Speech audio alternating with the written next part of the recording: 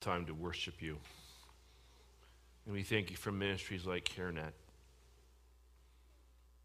We thank you for this church, for the work you've done in our lives. And that last song that we sang, really all that we need is simply to be in your presence. And I trust that in the person of the Holy Spirit, your presence is with us as you speak through me to build us up. In Jesus' name I pray, amen. We're going to get back to our series on dealing with conflict and angry birds. Get your Bibles out, turn to me to Genesis chapter 4.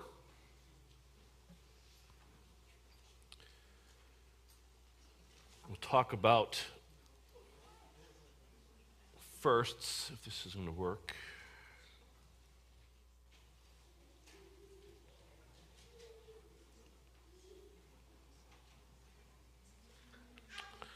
We are not having a good day. Can I just cue you, David? We good? Okay. Now it's working. All right. Firsts. Can you remember your first kiss? Anybody? I remember my first kiss. It was in the 5th grade.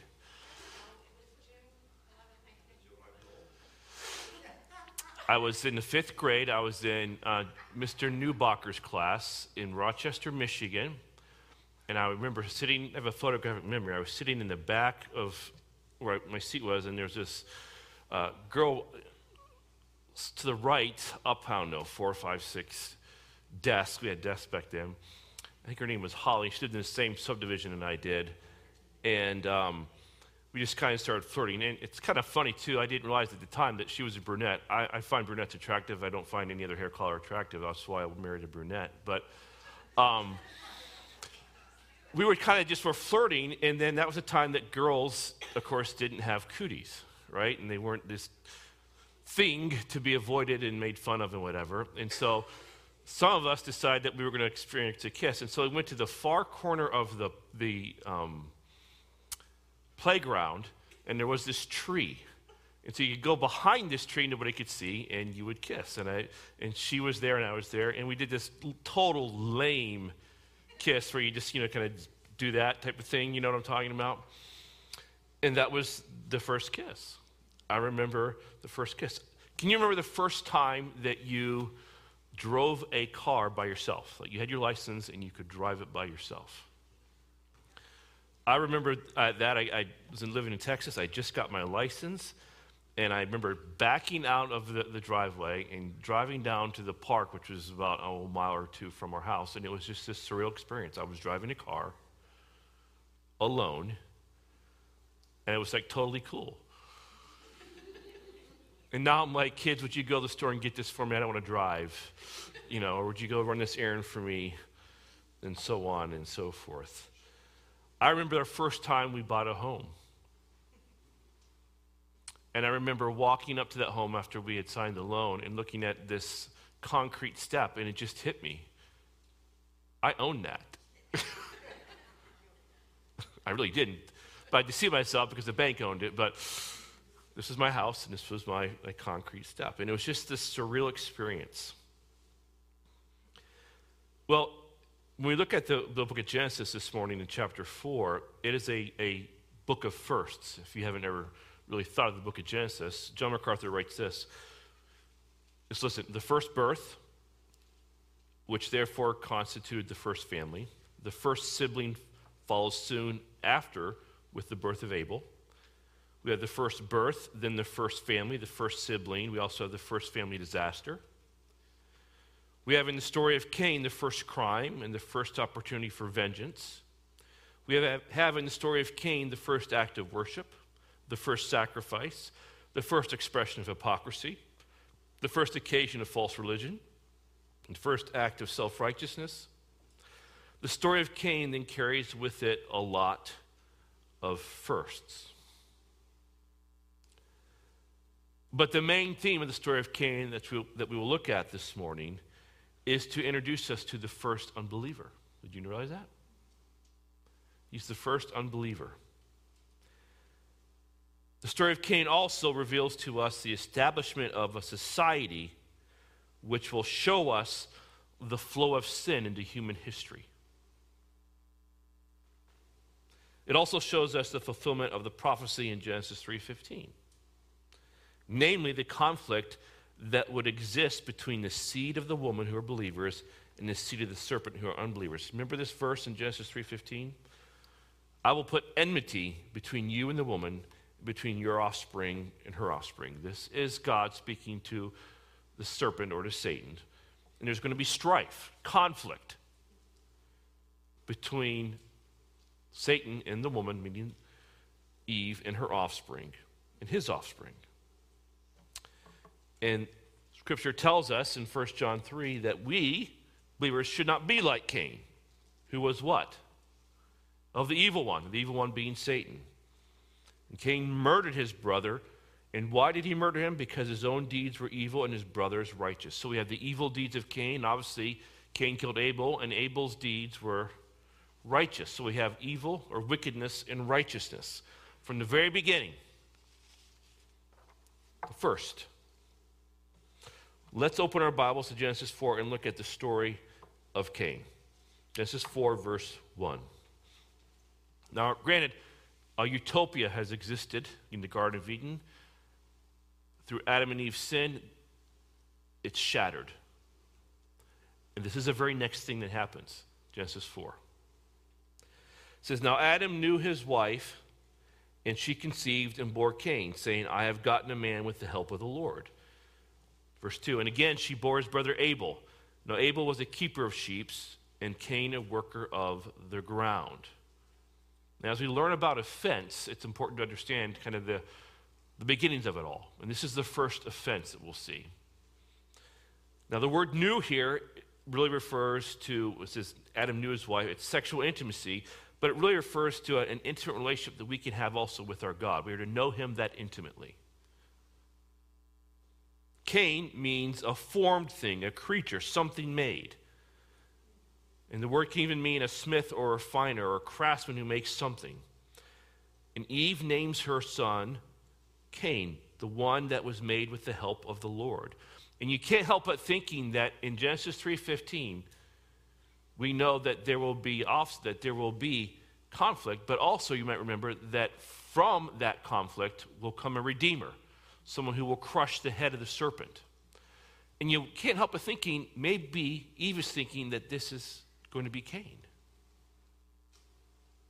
the firstborn. Now Abel was born, and his name in the Hebrew Hebel means a mere breath. Now we see very clearly on throughout the Bible, I want you to just listen to Matthew 23, 35 to 36, and how Abel is remembered. So that upon you, this is Jesus speaking, may fall the guilt of all the righteous blood shed on earth, from the blood of righteous Abel to the blood of Zechariah, the son of Berechiah, whom you murdered between the temple and the altar. He's speaking to the Pharisees. But Abel is called what? Righteous. In Hebrews 11:4 we read this, by faith Abel offered to God a more acceptable sacrifice than Cain, through which he was commended as righteous, God commending him by accepting his gifts, meaning his offering. And through his faith, though he died, he still speaks. So now Cain has died, but he was considered righteous. So where would Cain be? In heaven. Okay? In other words, through his faithful obedience to God's command, as we will see, God applied the sacrifice of Christ that would happen 2,000 years in the future to Abel. Why? Because he responded in faith and he was commended as righteous. Who else responded in faith and was commended as righteous? Abraham. He believed God and it was credited to him as righteous. Okay? So from the very beginning we see that the righteous shall live by, you are justified by faith in God's sight. Now verse 3, in the course of time, Cain brought to the Lord an offering of the fruit of the ground. And Abel also brought of the firstborn of his flock and of their fat portions. And the Lord had regard for Abel and his offering, but for Cain and his offering he had no regard. So Cain was very angry, and his face fell. Now, in the course of time, what does that mean? Well, it indicates that bringing offerings to God have been passed down from Adam and Eve by probably a command from God. When Adam and Eve sinned, what did God do for them? He provided for them, because when they sinned, he came to meet them, and they were hiding from him because of their shame and their sin. And what were they using to cover themselves? Well, leaves. So God said, no. So he performed the first blood sacrifice. He killed an animal and provided clothing for them to cover themselves, setting the standard that there would always need to be the shedding of blood for the forgiveness of sin. That was obviously passed on to Cain and Abel. That's what it means in the course of time. Well, it says Cain brought an offering of the fruit of the ground. And what we can notice is the text doesn't say that he brought the first or the best of a given crop. It just says he brought the fruit of the ground. But more significantly, what did he not bring? A blood sacrifice, an animal sacrifice. What that means is Cain didn't really recognize himself as a sinner in need of a sacrifice. You follow me? So most likely God had instructed them to bring an animal sacrifice. There had already been a demonstration of the need for substitutionary death to cover the sinner back in chapter 3, verse 21, when God sacrificed the animal and clothed them. But what we see here again is Cain having no recognition that he's a sinner. He is bringing what he has produced out of the ground. Now, there are only two ways that you can approach God. You approach God offering him what you've achieved, or you approach God realizing that you deserve death for your sin and you need a substitute to die in your place. Cain's offering, what we're reading here, it's the first example of self-righteous worship, because he thinks he himself is good enough to come to God on his terms. It's hypocritical because he's a sinner and God is holy. It's also false worship. So it's self-righteous, hypocritical, false worship. Because you think about it, there are only three ways. You and I are worshipers. There's only three ways you worship God. Either you worship God truly his way and his terms, or you do what Cain is doing. You worship God falsely on your own terms, or you worship another false god.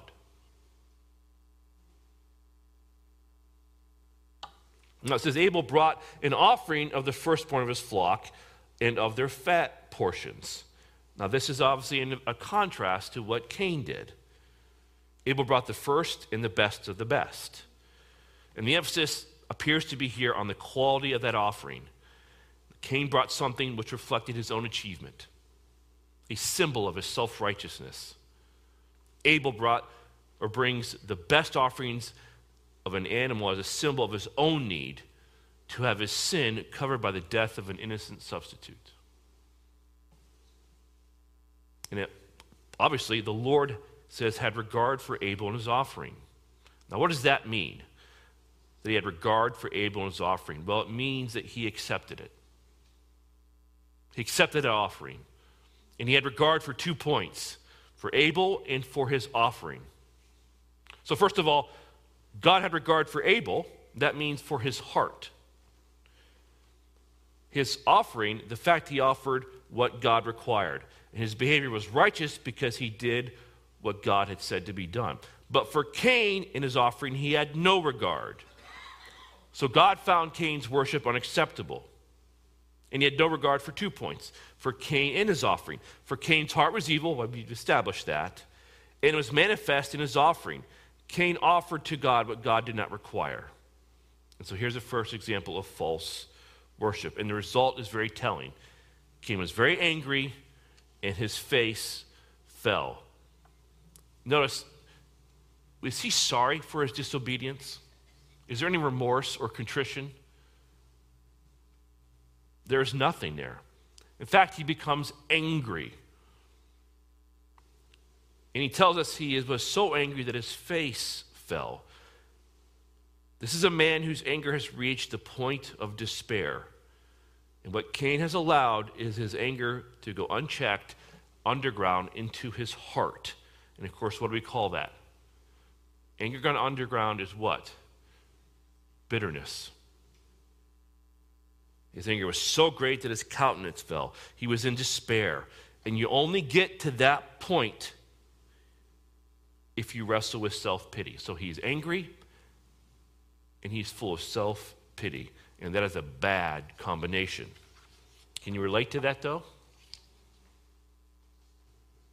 Verse 6, Lord said to Cain, why are you angry, and why is your face fallen? If you do well, will you not be accepted? And if you do not do well, sin is crouching at the door. Its desire is for you, but you must rule over it. Lord said to Cain, why are you angry?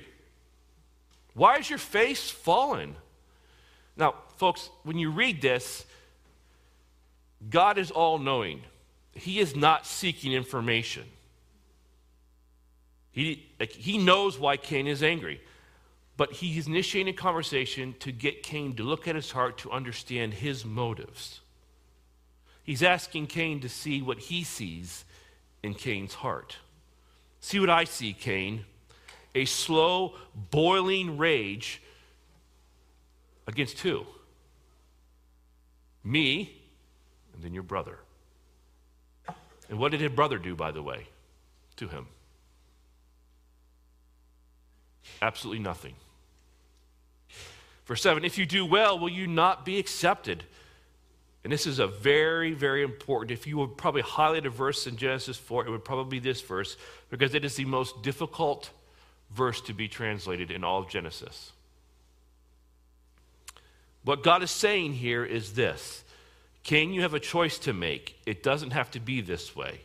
If you do what is right, if you repent, your heart will be cleansed, and you will feel the joy of repentance, the joy of forgiveness, and the joy of obedience. You can translate the word accepted to be forgiven. So God is offering Cain what? Forgiveness. If you repent of your sin, come to me, my way, you will find forgiveness. Have you ever been committed to sin, been under such guilt, and your life has been so horrible? Then when you finally humble yourself, confess your sin, repent, and come to God, and you experience that release of guilt, and what happens is you feel joy, right? You feel better. That's what God is offering here. So we see that the very heart of God is one who is a Savior. He's an evangelist offering Cain forgiveness. If he would come to him on his terms in faith, he would have been considered what? Righteous.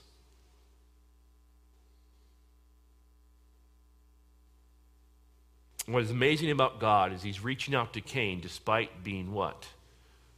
God is offended right now. And he reaches out. When you get offended, is that what you do?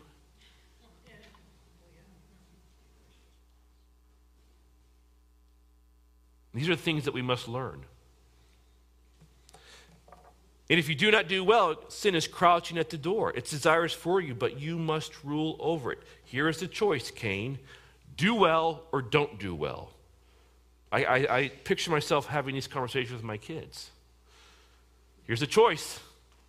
Obey and it'll do well for you. Disobey in the Board of Education.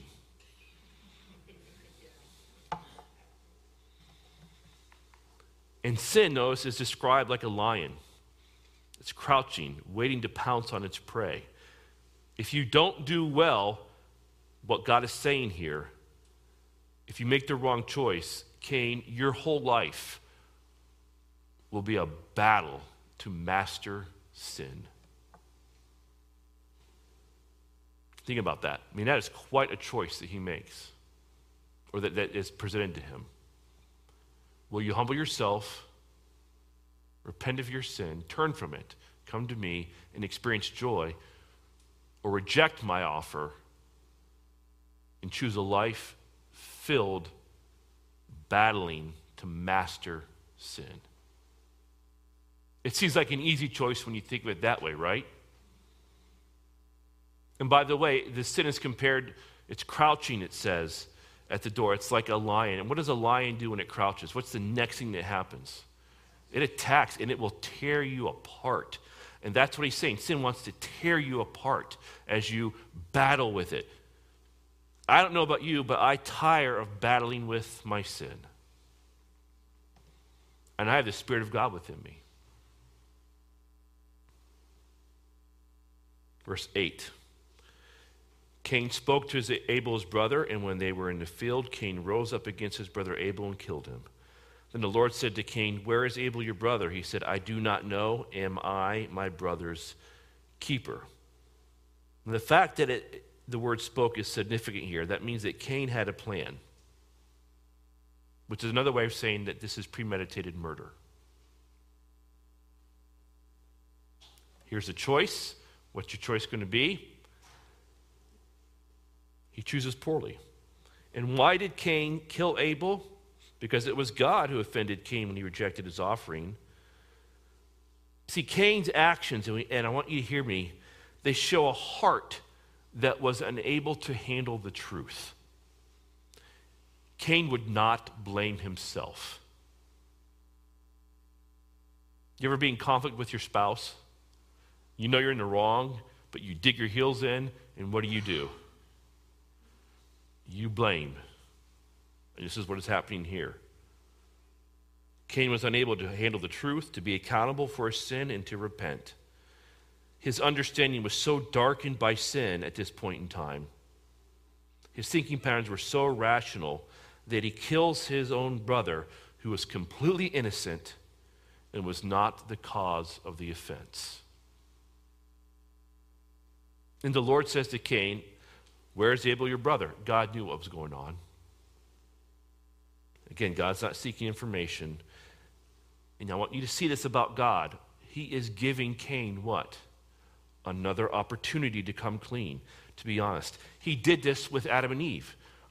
When they ate of the fruit, and sin entered within them, he didn't immediately punish them. What did he do? He walked in the garden and he called for them. And he asked them, "What did you do? Who told you this?" And Adam does exactly what Cain does. He blames God, the woman, and Eve. The woman you put here did this. Okay? This is what Cain is doing. Watch. He says, "I do not know. Am I my brother's keeper?" Now, first of all, Cain had fled the scene of the crimes. He killed his brother and fled. And now Cain tries to hide his sin. He said, "Why should I know where my brother is?" Right? Verse 10, and the Lord said, "What have you done? The voice of your brother's blood is crying to me from the ground. And now you are cursed from the ground, which has opened its mouth to receive your brother's blood from your hand." In other words, verse 10 is saying, you cannot hide your sin from me. And we need to hear that. What have you done? The voice of your brother's blood is crying to the ground for me. Every sin cries out to God for vengeance.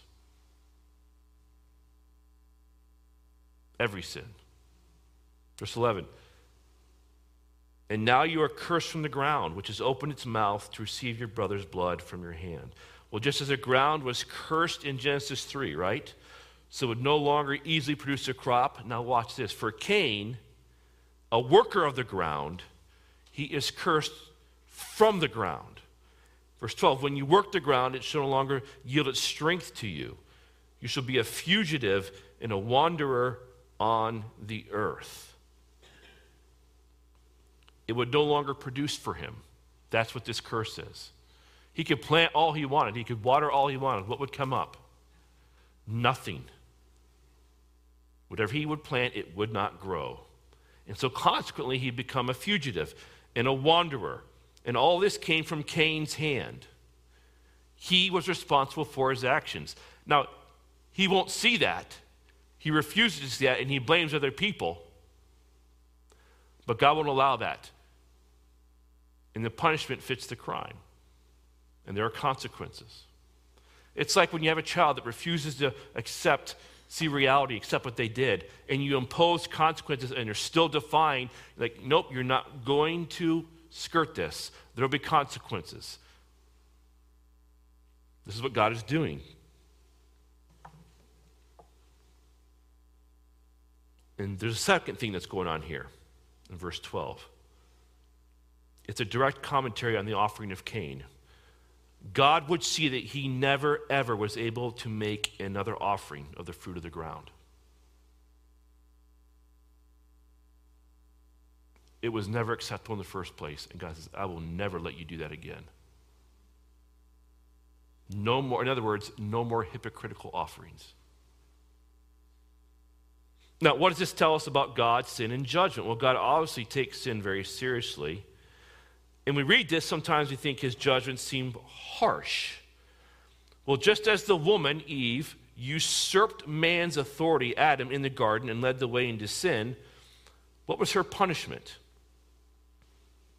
Remember that? She was given over to the misery of competition with her rightful head. Remember, Satan went directly to the woman, not to the man who was the head. She sinned first.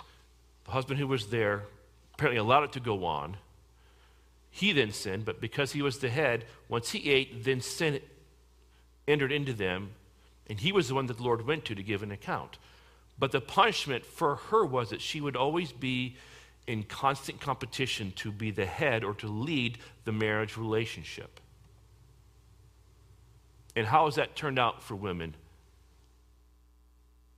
This is why you nag. This is why you criticize your husband.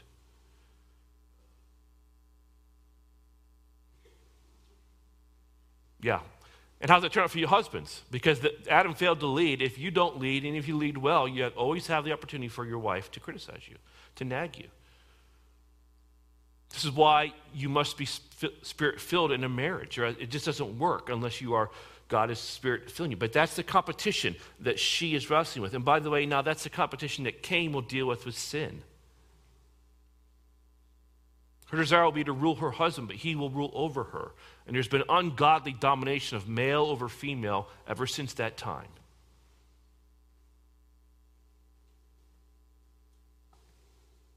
God gave the man male headship, the trump card of male domination. And he's ruled justly at times and unjustly. But that is justice in God's eyes. It's a measure for measure response to Eve's sin. Now we go to the story of Cain. Cain has worked the ground. He was wired that way. Now he would never be able to work the ground. The very thing he was designed to do. How frustrating would that be for him? That too is justice in God's eyes. A measure for measure response to his sin. Verse 13, this is what stubborn children, this is what unbelievers do. Cain said to the Lord, my punishment is greater than I can bear. Behold, you have driven me today from the ground, and from your face I shall be hidden. I shall be a fugitive and a wanderer in the earth. And whoever finds me will kill me. Again, there is no sorrow, no contrition, no humility, no repentance for his sin. Cain clearly doesn't see himself as a sinner in need of a Savior. And what comes out of his heart, as we disgustingly read verse 13 and 14, is self-pity, blame, and selfishness. Cain's questioning of God's decision is an assault on God's fairness, kindness, and justice. In other words, he's saying this, God, you've got to be kidding me. You can't be that hard on me. And this is what unbelievers do when they hear the message of judgment. That's not fair. That's not right. God can't do that. There can be no hell. Everyone goes to heaven.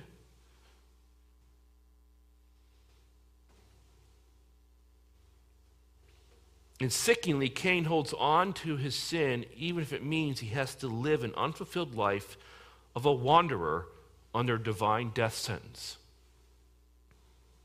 This is the sinner's obstinate rebelliousness.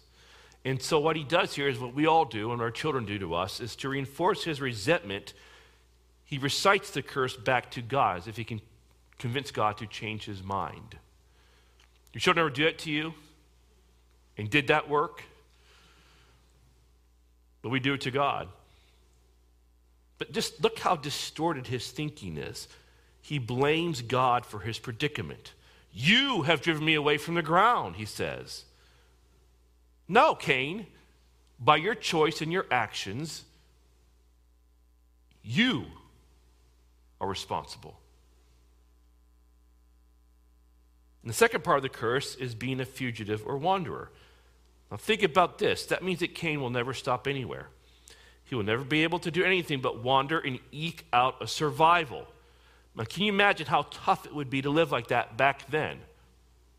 Because it's not like he can go to the grocery store and buy some food. He has to find an animal and kill it, or he's got to find some fruit that's fallen from the tree or somewhere, find some vegetation, because he can't produce a crop. And he'll be wandering, he'll be a fugitive.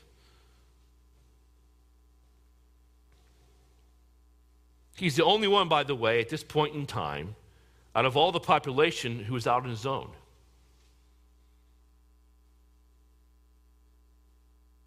Again, where are you going to get food? You can't grow anything, you don't have any animals. And that's not living. That's barely surviving. And since Cain rejected God's offer of forgiveness, he also forfeits a relationship with God. He was in a relationship with God, right? They were walking together, talking. He gives that up too. So he then again also blames God for driving him away from his face. And he is forced to hide from God, just like his parents hid from God in the Garden of Eden when they sinned. So Cain has to hide from everybody else, hide from God. He's a wanderer and a fugitive. And he adds this, it'll come about whoever finds me will kill me. Now, why does he say that? Well, here's the deal, if you ever thought this through. Because the current population of humanity at the time was all related to who? Cain and Abel, right? This tells us that the population was probably growing. And in Cain's mind, this is probably what he's thinking. I'm going to live a long time. Now, how long did people live back then? 80 years was a child, or an infant almost. You're living hundreds and hundreds of years. So I'm going to live a long time. Other people will be born. They will grow, and they will have children. They will all know about me, the killer of Abel, because they're going to be my relatives. And by the way, Cain would marry, and who would he have to marry? Think about this, a sister. And so there would just be this family multiplication or proliferation through the years, and everybody would want to kill who? Cain. Here's the other thing. Through Adam and Eve and Cain, the planet would be populated. And here's the sad reality of it all. If you sit there and think about this, by the time you get through that first generation from Adam and Eve, the people are so bad, what does God have to do? Destroy everybody but 8 people in a flood. Verse 15, then the Lord said to him, not so, if anyone kills Cain, vengeance shall be taken on him sevenfold. And the Lord put a mark on Cain, lest any who found him should attack him. Then Cain went away from the presence of the Lord and settled in the land of Nod, east of Eden. Now, at this point, you might be thinking, well, why didn't God just take Cain's life, right? Because doesn't the scripture and doesn't God require a life for a life? Genesis 9:6, he institutes that. Now, the Bible does teach capital punishment, but it's only applied through a duly constituted government. It's never part of personal vengeance. So to be put to death by the blood avenger as a means of punishment is opposed to the law of God. And God has always said that what? Vengeance is mine. I will repay, Romans 12:19. But I want you to notice this in verses 15 and 16. Notice God's grace, compassion, kindness, and provision. God had already pled with Cain to make a right choice, but Cain refused. Now God gives him a curse, which was another opportunity for Cain to say, I have sinned and I am sorry. If you're going to let me live, then I repent. But Cain doesn't even do that. So in an act of grace, God says this, I'm going to make sure nobody takes your life. I myself am going to put a mark on you that signifies that I am your protector. Do you see that? I will protect you. Even though you offend me, I will protect you. I mean, even though Cain's sin offends God, we see God himself protecting this wicked sinner. And look what this story teaches us about God. God goes from being the creator of Cain to a friend of Cain, to a potential savior of Cain, which of course Cain rejects, to an interrogator of Cain, to an investigator of Cain, to a prosecutor of Cain, to a judge of Cain, and now he is a protector of Cain.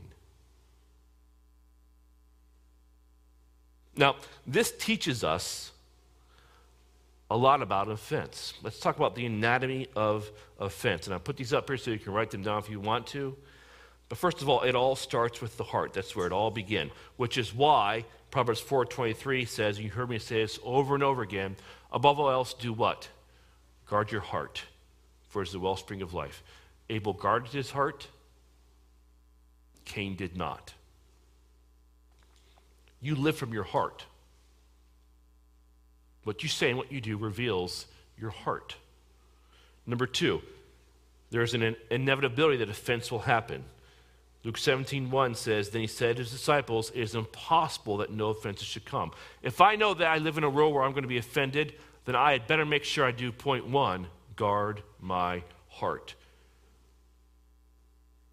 And when it happens, what we see in the story of Cain is there is a result of anger when you're offended. So it's very normal to be angry. But in Ephesians 4:26 and 27, it says this, be angry and yet do not sin. Do not let the sun go down your anger, and do not give the devil an opportunity. Let me give you an example of what I mean by that. Peter Lord wrote a book called Hearing God, and he had has a son that at that time was living with him, and he had some rules for the house, and one of the rules was that he couldn't sneak out of the house at night and go do something. Well, he caught his son doing that. He saw that he had heard a noise and investigated, saw windows open, his son went out in disobedience, and Peter Lord was angry. It took him 2 hours as he waited for his son to come home before he worked through his anger and he could hear from God. And God said this to him, show your son grace. But in order to get to that point of hearing God, he had to work through his anger. Now, that's normal anger. That's a good, healthy thing to do. It's okay to be angry. There's a thing that's called righteous anger. But as Ephesians remind us, if you don't deal with that anger, and the anger goes underground and turns into bitterness, you've given the devil a foothold, an opportunity. And that leads to the fourth thing. You're guarding your heart. You're going to be offended. There's going to be anger. But then you have a choice. And really, that choice is you need to submit to God. And I always like Joshua 24:15. If it is disagreeable in your sight to serve the Lord, choose for yourselves today whom you will serve. You know how it goes, right? Whether the gods which your fathers served, which were beyond the river, or the gods of the Amorites in whose land you are living. But as for me and my house, we will serve the Lord. Choose to submit to God. And if you don't do that, then the next thing that happens is that anger goes underground and it's bitterness. That's the next point here. Again, if you don't deal with unresolved anger, it will turn to bitterness. At that point in time, the next thing happens, and you get, as we saw with Cain, distorted thinking. Unbelievers, Ephesians 4:17 and 19 says this, they walk in the futility of their mind, being darkened in their understanding. They're excluded from the life of God because of the ignorance that is in them, because of the hardness of their heart. Does not Ephesians 4:17 and 19 aptly describe Genesis 4 and the story of Cain? Your thinking gets distorted. You lose touch with reality. You're unable to handle the truth, which results in the next thing, in that you assign blame. It's never me. I remember being in an argument at one point in time. I can't remember what it was about, but Eric and I were in an argument, as couples tend to do. And I'm sure I had my part, I can't remember, but she had her part, and it was very obvious what it was. And as I was talking to her, I realized, and I said this to her, this is going nowhere because the problem isn't in this room, because she simply wouldn't see her part in it. And the same thing can be said about me. We have to assign blame. That's the American pastime, right? It's what we do. Really, what it means is we refuse to take responsibility for our actions. That's why it says, we need to be reminded of this in Romans 14:10 and 12. Why do you judge your brother? Why do you regard your brother with contempt? For we will all stand before the judgment seat of God. You will have to give an account for your actions. You'll be forced to take responsibility. So you might as well start practicing it now. Because each of us will have to give an account of himself to God, verse 12. Now that results in, as see here, after you go through all this, evil deeds, retaliation. Now, for Cain, it was taking someone's life. For you, it may be slandering somebody when you're offended, or holding a grudge against them, or even physically striking somebody. But that's what happens when you are offended if you don't deal with it right. That's what the unbelieving world does. They love darkness rather than the light, and their deeds are evil. Just like God offered another opportunity to repent, there's another choice given. Are you going to choose to repent or not? That's the 9th point. I call heaven and earth to witness against you today that I have set before you life and death, the blessing and the curse. So choose life in order that you may live. Cain would not choose life. So choose to repent. It's not too late.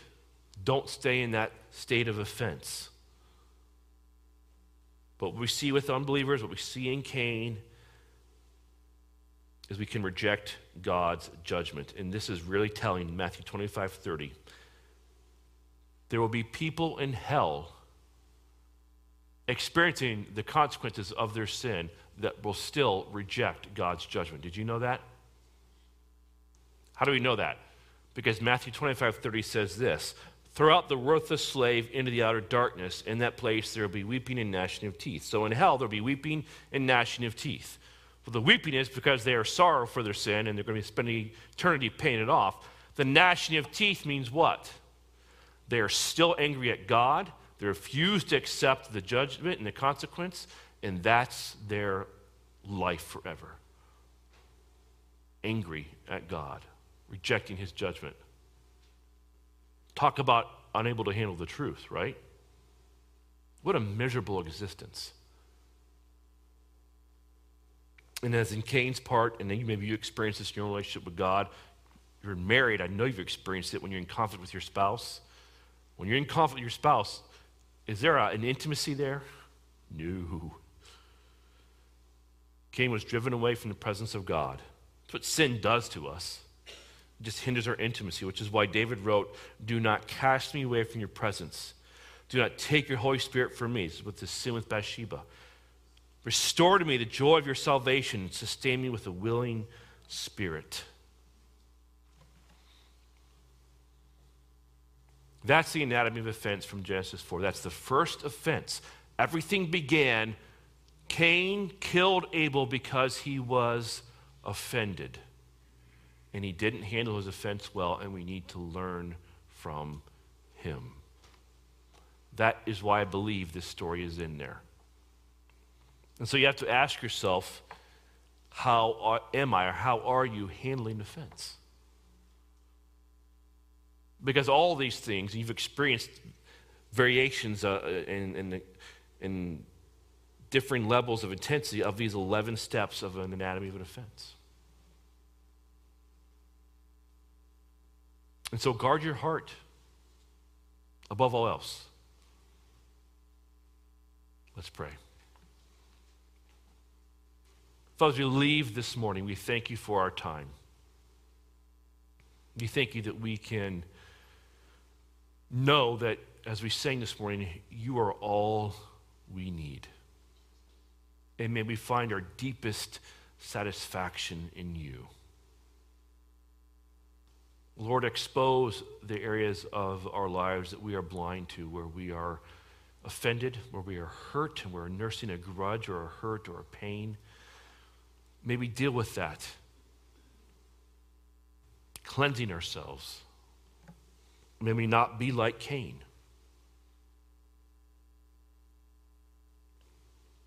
Thank you for this time, we pray in Jesus' name. Amen.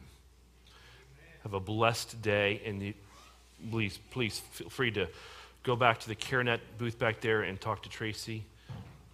God bless you. I'll see you next week.